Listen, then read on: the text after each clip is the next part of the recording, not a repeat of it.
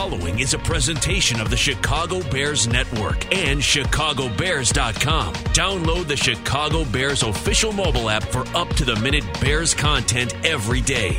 And now, welcome to Bears All Access, your all-access pass into Chicago Bears football. Bears All Access is brought to you by IGS Energy and sponsored by Miller Lite, CDW, and Ford.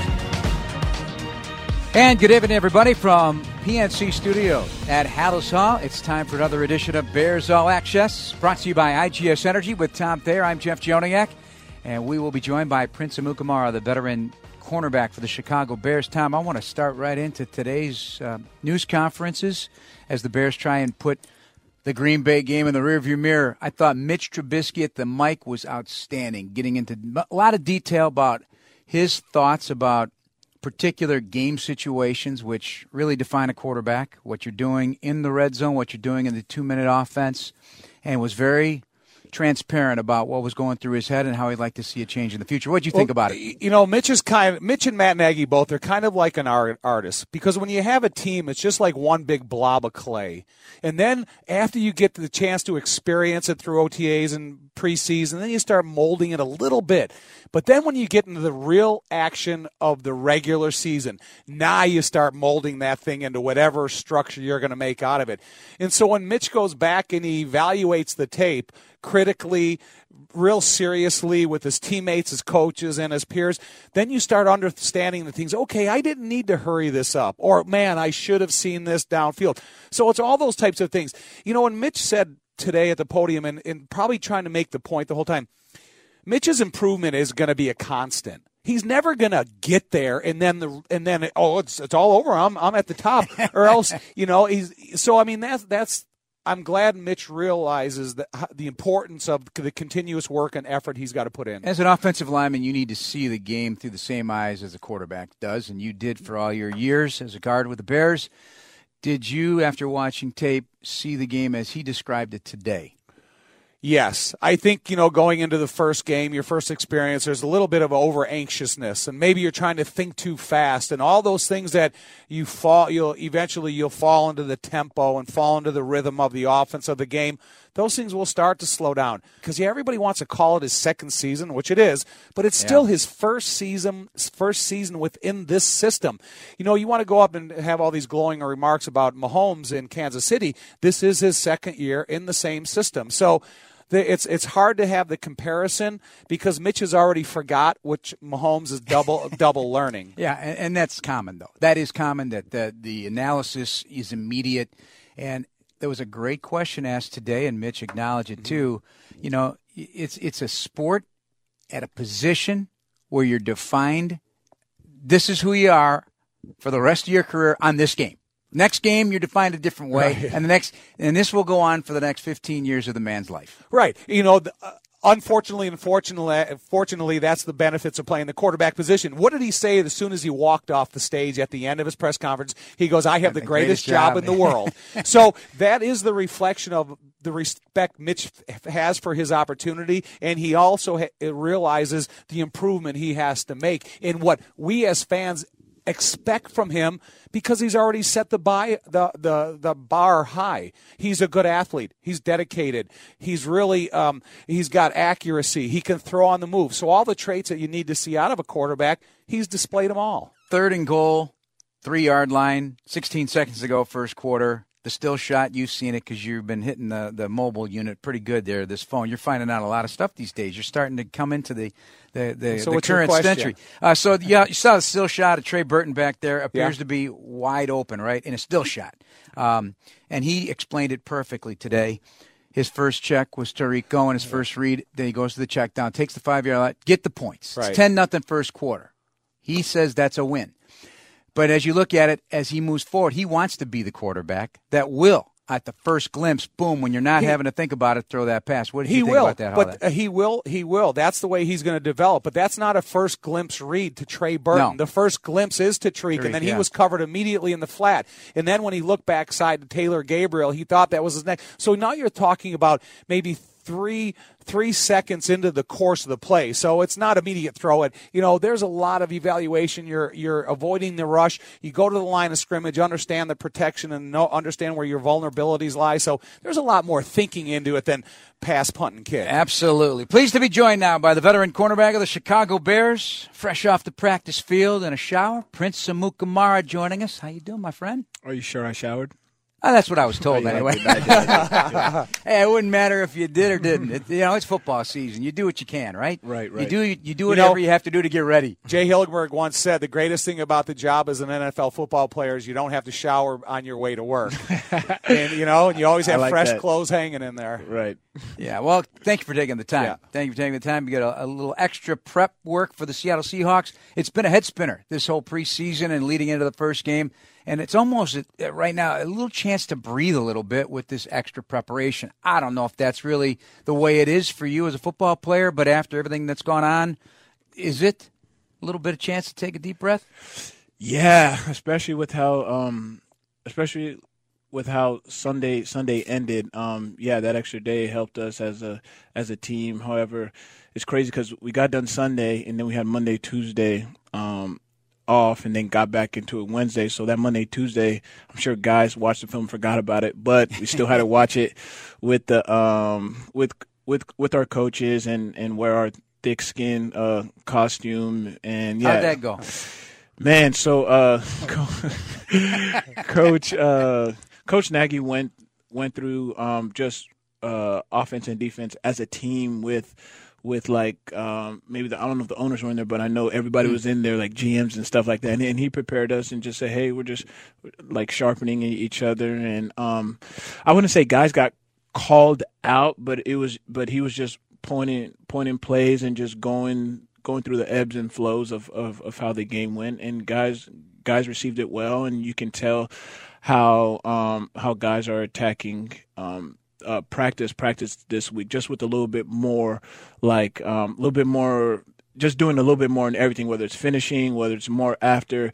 We just know across the team, guys just want to get that bad taste out of our mouth. This is one thing that Tom, for the 22 years I've known him in this position, he talks about that meeting where you have to have and you dread it. And I don't know if it's always been that way. Well, here. It develops camaraderie, first of all, because you're challenged in front of your peers. And when you talk about having thick skin, you got to be able to take constructive criticism from the coach. As an offensive lineman, I could anticipate, I gave up a sack or a tackle for a loss. I look at the guy next to me, you got to stick with me. Come on, 5, But again, that's the way that you build the team that ultimately you're going to have at the end of this whole journey that you're just starting. Exactly. No, I completely agree with you, Tom. And it's more like there's a saying in football, I'm sure in all film, like it's never as good it is and it's never as bad as it is on film. So just to remain neutral and just keep pushing. It is hard to have a 24-hour rule when you had 48 hours and now you're going to dig back in. Exactly. And here it is, the first day, because today is really a Wednesday in the football world of Monday through Sunday, but because of the Monday Nighter. So you're still getting questions about what happened in that game. Is that a challenge for a player because you are trying to set your mind right? And, the media has its obligations. Totally get it. You get it too. But it is hard to keep going back when you just want to just go forward. Yeah. I mean, again, I agree with you. It's just more about like that game, like all the emotions from sitting down with Mrs. McCaskey and just knowing everything that just went into that game. It's just like boom, like you just popped the balloon, and just kind of really, I'm sure it just deflated like this whole organization just for that night. But now, I think everyone has that short-term memories. Like, all right, on to Seattle. Like, did you know they were going to start with the T formation on the offensive side? No, I didn't get it until I saw on social media on Twitter. Like it was in honor of Hallis and stuff like that. And I thought 1940s. That was pretty cool. Yeah. 1941 against the Washington Redskins, they opened. I think they beat them 73-0. Yes. Wow. At that time, and I just, it's the respect that you have. You think of Virginia McCaskey sitting in the stands and probably the only person to see right. the inception of that idea run, and then well, it just showed play still work. I got 7 yards. Yeah. I'll take 7 yards on that play. I hope they use it more and more. And you know what? Knowing Matt and knowing how these offensive coordinators are and these offensive coaches, they'll come up with different offshoots from that play and make defenses prepare for it. They have to, right? You have to prepare for that. Just because they showed it, we have to prepare for it. Well, I would like to talk to Prince a little bit more about it after the commercial, just about his defensive thinking when you have to prepare for an equally balanced play like that, maybe after the break. That's Tom Thayer, Prince Amukamara, our guest with you here over the course of the next 50 minutes or so. This is Bears All Access, brought to you by IGS Energy on Chicago Sports Radio 670 The Score. And welcome back to Bears All Access, brought to you by IGS Energy, a proud partner of the Chicago Bears, providing electricity, natural gas, and home warranty products to over 1 million customers across the country. Learn more about IGS Energy at IGS.com. Prince Amukamara, kind enough to spend some time with us here on Bears All Access with Tom Thayer, Jeff Joniak. Tom, you wanted to pick up the T-formation play that started the game against the Packers, gained 7 yards. Right. You mentioned gained 7 yards, so it's not a play that you shelf and never bring out again. But, Prince, now when you're on the other side of the ball, now you're looking at a backfield that you don't have great familiarity with. What do you think? What are you thinking defensively? So I'm just thinking, okay, there's 3 backs in the backfield. I'm thinking, of course, there can be some type of toss or direct run, but I'm also thinking, okay, he has 3 guys in the backfield. There's also max protect, maybe deep, some type of deep developing routes. So when it's stuff like that or something we haven't seen, it's just like, okay, when in doubt, bail it out. Like stay deep, let it clear out, and then react after. Okay, so now for the fans of us getting ready for game 2, you have the guys like Big Ben, you got Marino, and even Rodgers for some case, kind of more stationary quarterbacks. Now you're bringing in Russell Wilson. They got Dak Prescott. They got a slew of creative quarterbacks in the NFL. Does this change your game at all when you have more of a stationary quarterback as opposed to a Russell Wilson type? The only way it changes my game is just have to be I just have to be well conditioned, just because I know Russell's going to extend the plays. I mean, similar to the guy we played last week. You don't even want to mention his name. I just know that they're quarterbacks like that are going to extend the plays. So I just have to we call it a plaster, where you get close to your guy or get close to any guy if you're in zone, just because when the quarterback starts scrambling, it's like basketball. Guys can go any way. Aaron Rodgers, let's just say it, that second half, the frustration level of a defense, if we're watching it and I'm frustrated, I can't imagine what it's like for you guys, because you got to stay patient and you got to be there to make the big play. What is going on after a first half where it was complete domination and you pressured him to then having him sit there and just pick away? Yeah. I mean, so the first half is just like, wow, like we really punched them in their mouth. I mean, even when Aaron was in, we punched them in the mouth, and then even when they didn't start moving the ball until Kaiser got in. When Kaiser got in, then they started moving the ball. But then you see Khalil ended that with a sack fumble or sack strip, and then turnover on downs, and then when we go to halftime, guys were of course feeling themselves excited, but guys were still echoing like, hey, like this is 4 quarters. We haven't did anything yet. So guys knew like we had to bring it back the second half. The second half came. We weren't sure if Aaron was going to play or not, and then he ended up playing. And then they started getting some up-tempo stuff. They started moving. And then when they had the first score, I think that was on Kyle. They had the first score. Then it's like, okay, they got some momentum. And then I come back in from my head with a head hit, and then they have the long play on me, and then they have the second score.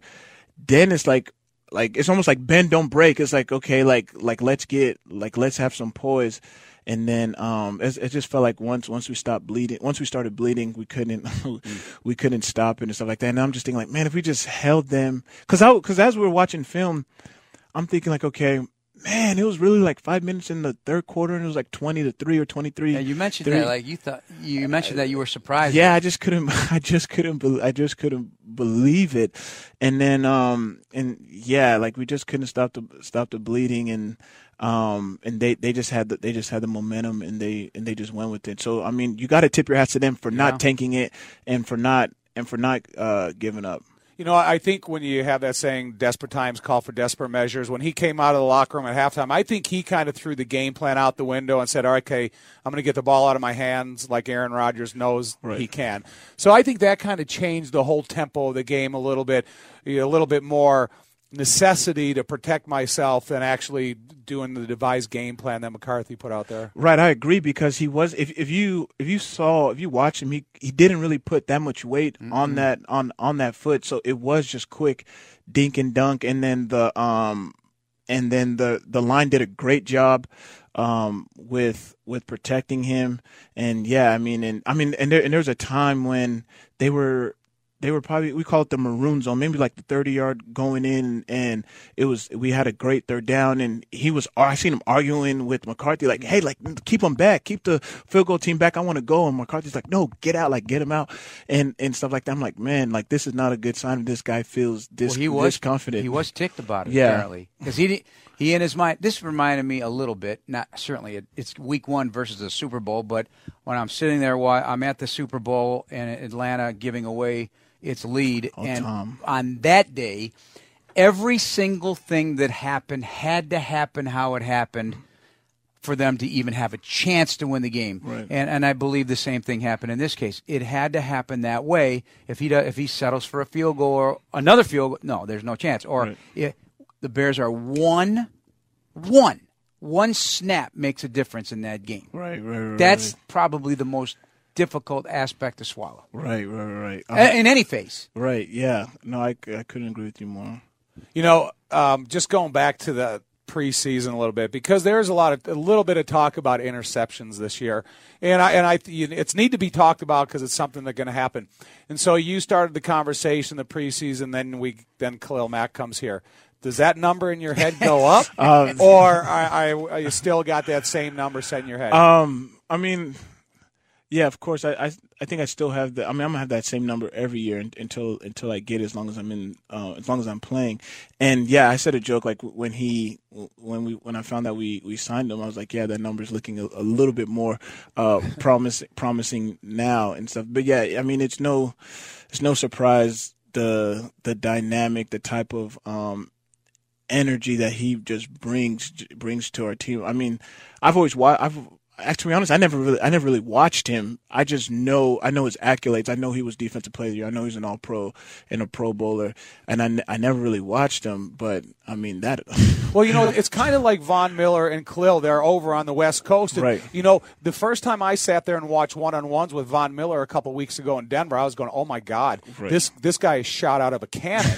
And there's a lot of similarities between the two. So now we are going to learn a lot more about Khalil in the next few years with his situation here. But, he is a great teammate, a great guy to bring in the locker room when you're trying to construct a positive atmosphere there. Yeah, it's crazy how fitting he was crazy how great of a fit he was when he came here, because I know Pace and management, they're so huge on just having great guys and stuff like that. So the fact that Matt came in and just molded right in and got along with our personalities and really bought into the culture so fast, I think that helps our team out a lot. Prince Amukamara, our guest here on Bears All Access. Paul Zarang, our engineer. Dan Barilli helping us out here as well as Brandon McCarthy as the show moves on here. Prince, you're hitting the nail right on the head, because you don't know. When you got a guy who just became the richest defensive player in NFL history in terms of a contract,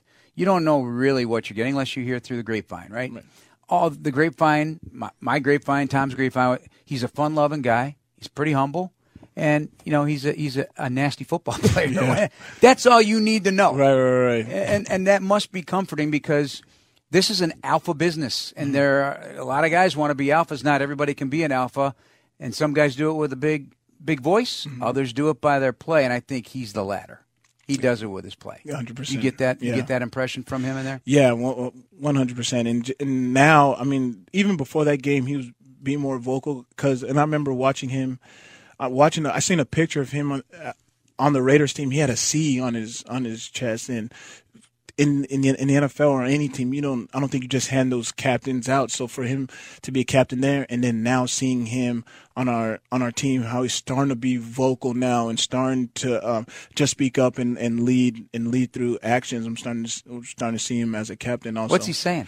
I think he's just making sure we're poised, saying stuff like come on guys, like let's get one. When he talks to the beats, hey, cover your guys just for one more second so I can get in and stuff like that. I like his practice habits, that he's going to make guys like Rashad Coward better because now he's going against this offensive line every day in practice. He's got a really serious approach to his effort and the tempo he uses, that now you see it's a trickle over effect where guys are going to have the opportunity to develop and practice against the best in the league. And believe me, I know about practicing against the best defense in the league and how much better you get because of it. That is Tom Thayer with Prince Amukamara. I'm Jeff Joniak. This is Bears All Access. We'll continue after this break on Chicago Sports Radio, 670 The Score. Monday night's regular season home opener against the Seattle Seahawks is brought to you by Miller Lite, brewed for Bears fans and always brewed for more taste. Miller Lite, hold true. Jeff Joniak, Tom Thayer with Prince Amukamara, our guest here on Bears All Access, brought to you by IGS Energy. I mentioned in that little read right there, home opener at Soldier Field. Matt Nagy has talked about it extensively, about reestablishing a home field advantage. The crowd's been great. Sometimes in recent years they have not received the payoff with enough victories. So what's it take to create the home field advantage, other than the obvious, putting it in the win column, that makes it a nasty place for visitors to come in and deal with you guys? I think it starts with us. It starts with the players. It starts with us doing things that's going to get the crowd excited, and that's not jumping and hollering and swinging our towels. That's our play on the field, making big plays, scoring touchdowns, getting big hits, making interceptions. I think the fans feed off of that, and we're entertainers, and they want to be entertained. So if we give them stuff to holler about and to get loud about, a third down and the game is close, they're gonna be loud. But if the third down and the game is and we're getting blown out, it's human nature. I don't think that they're gonna care as much. So if we do what we need to do as players, I think the fans are gonna react off of us. How helpful is crowd noise helpful to a defensive back? It is to the defensive line. It's really slows down the offensive line and everything like that. But you have the extreme crowd noise, and it is great to have as an assistant. Does it help defensive backs? Does it confuse them? Does it limit your communication to the width of the field? Yeah, it helps us because now the offense can't communicate, and they need to communicate more than us. But the defense, it can hurt us just a little bit, but we don't care, just because we do need to communicate verbally. But that's why we can use like sign language, and we can do other stuff. The corner is very easy. You can just give me 1, 2, 3, or 4, and I know how to play those coverages. A lot of chatter between wide receivers and DBs, at least during my time in football. And this week they got a ex-Chicago Bear that has he brings a lot of chatter with him. Do you get involved in that? Do you stay away from it? Do you not have time for it, or how do you go about that part of your business? I never start talking first unless someone's not playing the game the right way, and either that's doing extra after the whistle, or if they're talking to me, then I'll pop off after. But other than that, anything in training camp with Anthony Miller, because he came in here a confident guy, and he's a rookie. So now Prince Amukamara, a seasoned veteran, and you gotta go have a couple battles with a guy like that. It was very little. I think if anything, we just made fun of each other. But on the field, not so much. I think maybe when I was out a little bit with my groin, he was saying, "Oh, okay, you're a vet. You get it. You get some days off and stuff like that." Gotta earn them. yes, Anthony, I do. Other than that, not too much. But Anthony's very a very confident individual. I'm excited for him to get started. Yeah, how do vets take that? Take what? When a kid comes in like that? I think it depends on the vet. I think most vets would probably want to humble him somehow or something like that. But me, I mean, I Coach Nagy started it like, hey, be you, have some swagger. So, and I think that's part of his swag and him being him. So, I just let him be. In your entire career, this is your third team. Have you ever felt as empowered to be you as you do right now? Or have you always been you? I would say this is almost similar to Jacksonville when we had Gus Bradley, and Gus comes from the Seattle like lineage, like where they're playing music videos in their team meetings, and you can wear hats inside the building, and they have a basketball hoop and stuff like that. So that was more like. That was like public school. That was just more like I felt like how like basketball players we had curfew and stuff, but I just felt like basketball players, they can stay as long as they want. They basically can do whatever. And I kind of felt like that, man. I kind of feel like how LeBron kind of feels, just like I felt like a true vet when I was there. And but those type of systems don't work for every team. Some people need and want structure, but that was just a perfect fit for me coming from Coughlin School, and I really appreciated that in my career because I was there for 5 years, and that really like straightened me up. Being 5 minutes early and knowing how to be a pro and stuff like that. So that prepared me for a Gus Bradley and a Matt Nagy. I think Matt has the same expectations from all of his players. He just has a more modern way of putting it. Because since the day Matt was hired, and every time he stood at the podium, I've always respected everything he said about the next message that he wants to deliver. Mm-hmm. And I think that's what players want to hear. Right. They don't want to hear a guy that's so evasive at the podium that you really don't know what he's saying. You're different because you played for Mike Ditka, so the messages they came fast and furious, but coaches stand there. I've always been told this. Most of the coaches that I've talked to, they are talking to the media answering the questions, but they're talking to you guys. And if the message is different from what they're telling you in the team meeting at the podium, then we got a disconnect. Then we got a problem. Am I right? Right. I mean, you need to and I don't know that you're hearing what he says at the podium, or if you guys do occasionally read it. I know a lot of guys on Twitter now, so they are susceptible of hearing things that maybe they didn't want to hear before, or reading things they didn't want to read before. But the message has to be consistent. So I think there's this notion that coaches stand there and tell the media a bunch of nonsense just to fulfill a commitment, but they are talking to their players.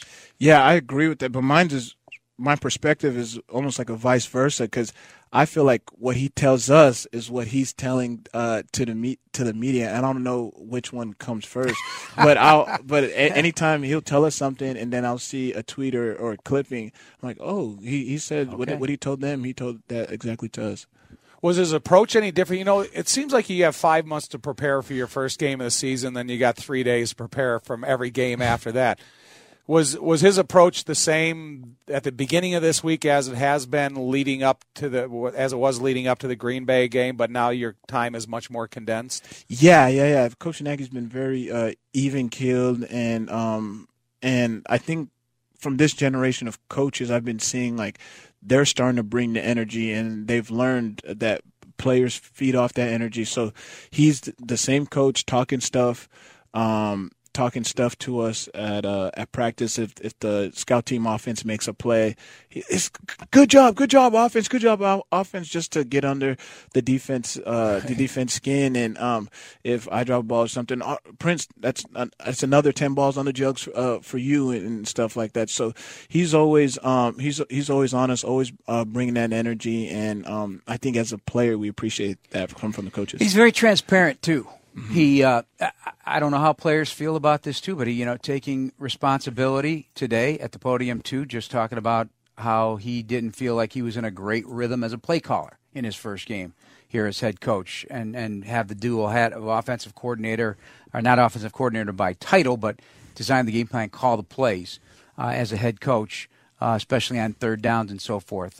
That admission, a lot of coaches are not going to do. They may say it. I believe what he says. It's not just lip service. The players appreciate that. Yeah, I think there's a very I think him him being genuine, I think guys can really read off that. A player can tell if a coach is faking it or not. Is this the closest in age you've ever been in your career to your head coach? Yes, because yes, you know when you start closing that gap between the Coughlin and the other years, there is a difference because now you're seeing things similarly. You know, he has young kids and he's everything else that goes on with his life. They're more relatable. Yeah. Right. Yeah. I can definitely see that, and I think that's why it's a good fit. Prince Amukamara, our guest here on Bears All Access, as we break down the Bears game to the loss to the Packers and look ahead to the Seattle Seahawks. A visit from Pete Carroll's guys. He mentioned Gus Bradley, so Prince Amukamara knows a little bit about that defense over there in Seattle. Bradley worked there and was kept by Pete Carroll in his first year back in 2010. 8 years of great success for the Seattle Seahawks. Russell Wilson and the fellas coming to Soldier Field. We continue here on Bears All Access on Chicago Sports Radio 670 The Score.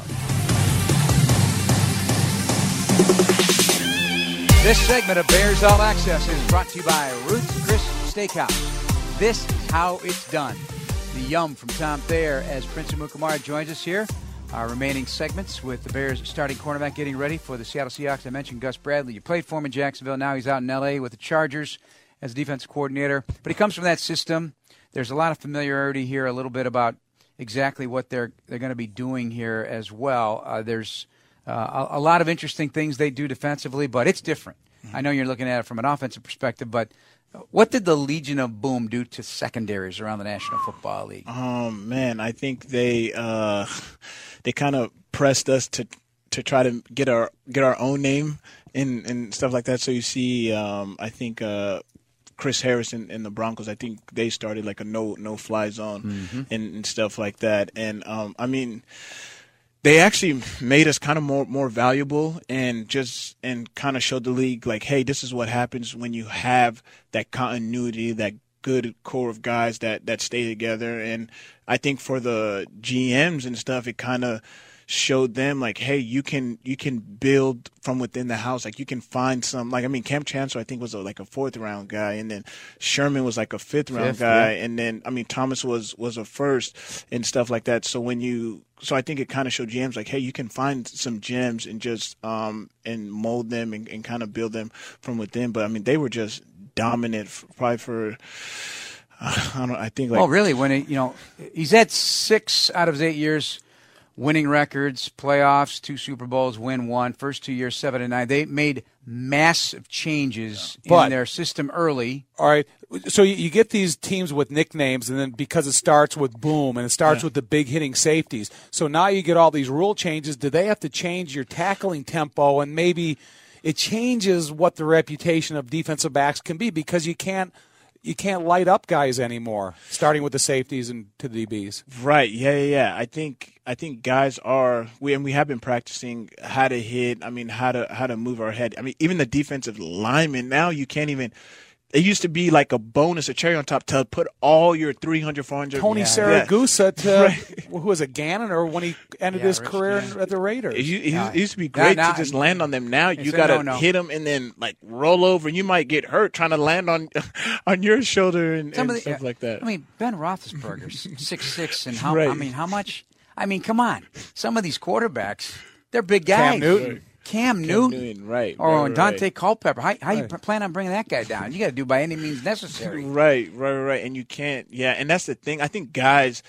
I mean, I hate to bring this up, but we learned from the Saints and Vikings game. It's like it looked like Marcus Williams, a safety. It looked like he wasn't trying to blow him up, like he was just trying to hit or get a tackle. But I think for him being so worried about that, he missed the whole play. So I think guys are just gonna do what they have to do. You're talking about the playoff game. Yeah, the playoff game. Yeah, I think guys are just going to have to do what they have to do, make the hit, and then. Boy, but if that happens the next morning, you're a front page story. Exactly. That's the rub on it. Yeah. Well, it's the fundamental challenge. Your whole life you're preached about the head part of the fundamental of whatever you're doing, blocking, tackling, anything. Now it's almost that you got to completely get rid of your head and think of shoulders and arms and getting it out of the way. So I think the defensive back – he just unfortunately ducked his head too early trying to make a legal hit at the end of the play. Yeah. I'm thinking this. If I'm an offense, I am working the middle of the field to my heart's content because really the fear of getting ripped back there at the tight end position or a crossing route or whatever, I think is gone. Yeah. No, that's true. Yeah. I mean, do you feel you might start seeing that this year? Yeah, I can definitely see that. Even, I mean, I'm thinking about from our game, even with those late hits on Mitch, like those late quarterback hits. It's just like if a guy rolls out, I mean, even just throwing the ball, you're more likely to get a penalty from that too. But the game's moving so fast. Are you actually thinking through this? No. You can't possibly. Yeah, no, I can't. I'm not worried about that. I just have to face the repercussions after. You know what's weird is in talking to Charles Tillman quite a few times about his peanut punch and all that stuff, he said that there are times where he was in position that he can anticipate the momentum of the offensive player coming at him in regards to getting the punch in there, or how if he's going to be off balance when when he's hitting the ground, and that you can just come, like last week, for example, didn't Von Miller go up and just take the ball away from the running back for Seattle? Unbelievable. It's just side. The anticipation of movement by defensive players because you see it so frequently in your life. Yeah, and I think the more you play, just the more you're able to be you're more able to react and just make great plays like Von did. That tape is fun to watch if you like pass rushers. Oh my gosh, I've seen it. How about when the tackle gave him up and he comes slanting down? Russell Wilson never saw him. I mean, he put some punishment on that man. Yeah. Well, they started, and Mac could be doing the same darn thing on Monday. I asked Mac. I said, "Did you see?" I had to look at the stats. I think for Von, Von had 3. Yeah. The 3 sacks, and just that slant. He went up and then just darted straight in, and then it was a sack fumble, and then the one where, because Russell likes to roll out, Russell circled back and just ran right into a brick wall. Yeah. Well, the first play of the game, they're in Denver. They run a 7-step play action fake drop. Any offensive tackle in the league is going to get beat. And then at least 1 out of 2, you got Chubb rushing, you got Derek Wolfe on the inside, you got Von Miller. That's a silly play to run to start your season. Right. So sometimes you have to put some coaching criticism in there when you're thinking about the rushers. Von Miller 1 week, and now this tackle is going to go to sleep all week thinking about Mac. Yeah, it's almost like the O-line's playing the AFC West back-to-back. Yeah, it's funny, though, today in the locker room, Mac's saying, I get Aaron Rodgers 1 week, now I get Russell Wilson. Please. He goes, give me a break. Right. They're thinking just the opposite. I mean, that is one thick-bodied pass rusher who can really close the distance on a. He's got the thing I love watching about it, and I love a couple things in football. If it doesn't really matter to the average listener, but I love running backs, I love variety, and I love pass rushers. I love the different toolbox of each pass rusher and how they can make plays just on their sheer athleticism, power, knowledge, instincts, and whatnot. Those are fun. That's like art. Right. Rushing the passer. Would you agree? Yeah. And because they also use like karate or just something with their hands. It's not a wax on, but it's crazy how they use their hands, and it's almost like you could tee off on that old lineman, because you can do a bull rush and go straight through them, or you could shake them and go outside and inside. I mean, but the best part about being a D-line is that you can have a sack one play, run out, get a breather, get refreshed, and then go back in full speed to do it again. Or you could get blocked for 71 plays, make a sack in the 70s. Yeah, exactly. Tom would just be cutting them left and right. Well, no, you know what? It'd be awful. Watching the Denver-Seattle game, the first couple plays, Denver brought third-tier pressure onto Russell Wilson. So it did change his way of thinking. It thought he kind of put in his head quicker that I have to escape rather than sit inside the pocket. So it'll be interesting to pay attention to. When you talk about your favorite thing in football, Jeff's favorite thing in football is the corner blitz. Yeah, I love corner above blitz. And beyond all that other garbage he just wanted to tell you. Love corner blitz. Yeah. Love Rondé Barber, corner blitz. Yeah. Over the years, outstanding. I'd like to see them send you every now and again. You been on a blitz at any point in your career? Yeah. In my career, but not much. I don't think they pay you're us to do outside that. guy anyway. You're an outside guy. One thing I want to bring up before we go, because when we sat down, we did the TV interview when he first got here, and I'll be doggone if he's not. His whole interview is using his hands. And it was wax on, wax off. And I'm thinking, just the way he was talking and how he used his hands, because it's muscle memory. Yeah. I'm telling you, he's sitting across from me. He's probably using those same moves on an offensive tackle. Yeah. No joke. I can see that. I can see that. It's definitely muscle memory, a lot of repetition. You go back and you look at Von Miller, one of his first rushes. He's got an unbelievable karate move that the offensive tackle extend his arm. He bats both of them down. But the thing about it is Khalil's really good at it too. He can bat an offensive lineman's arms down and still have his momentum and feet going forward. Jeez. So they have to be double organized, because most people, when they're using their hands, the first thing they want to do is think about stopping their feet. Right. And so now you got these great rushers, bam.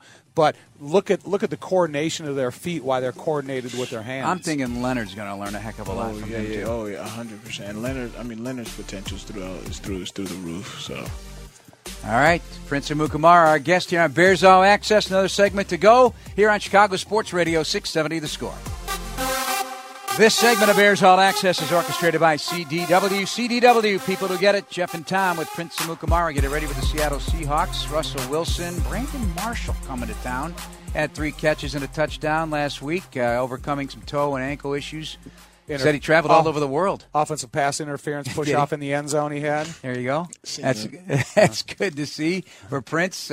Who knows where he'll land up. He's more than considered there, I think, a possession target there. But they got speed. That team's speed on both sides of the ball. Tyler Lockett had a 51-yard touchdown. They had a tight end, fourth-rounder, Will Dissly. Dissly. Coach was calling Ditka over there. He's a big guy rumbling through tackles, breaking tackles on his way to a 66-yard play. So the Seahawks may be rebuilding, but they got some weapons. What have been the preach points already for you guys? Well, definitely, what makes a team go is definitely the quarterback. So, been talking about Russell a lot, and yeah, with Doug, I think Baldwin, I don't think he's gonna play, but just getting to know their receivers from Jerron Brown and Marshall and Lockett, who got a nice little payday this offseason, and so we're just introducing ourselves to them, and like we did on the field and practice against their stuff, and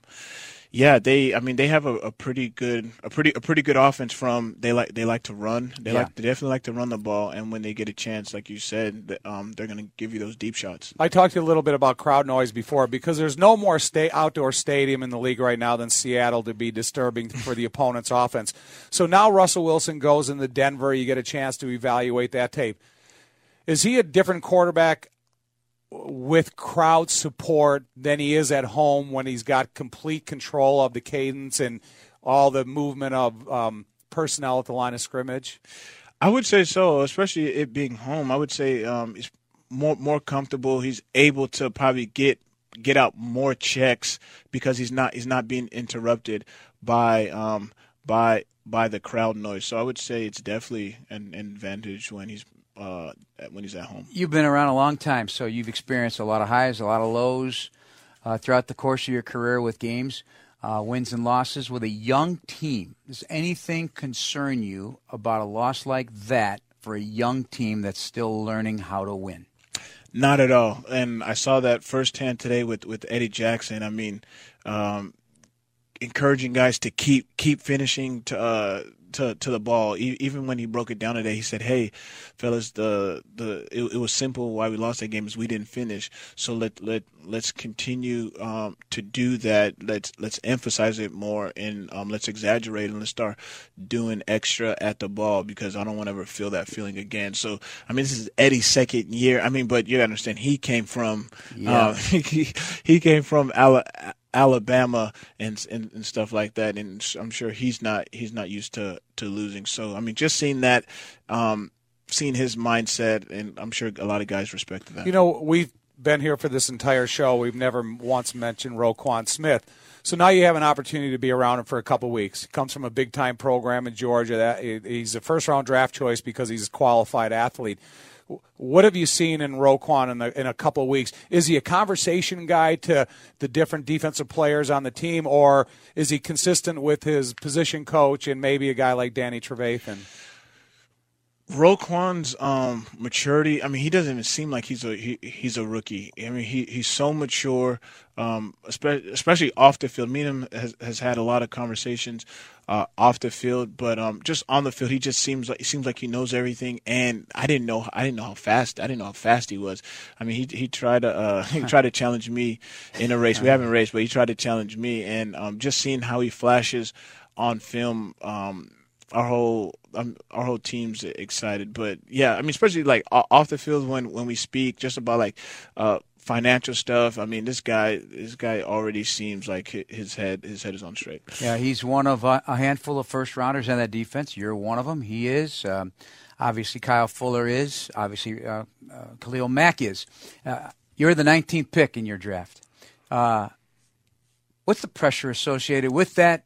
I know it's a common question that's asked for a young player, but you're not a young player anymore. How did you deal with being a first-round pick? Man, and how can you help those in the same position?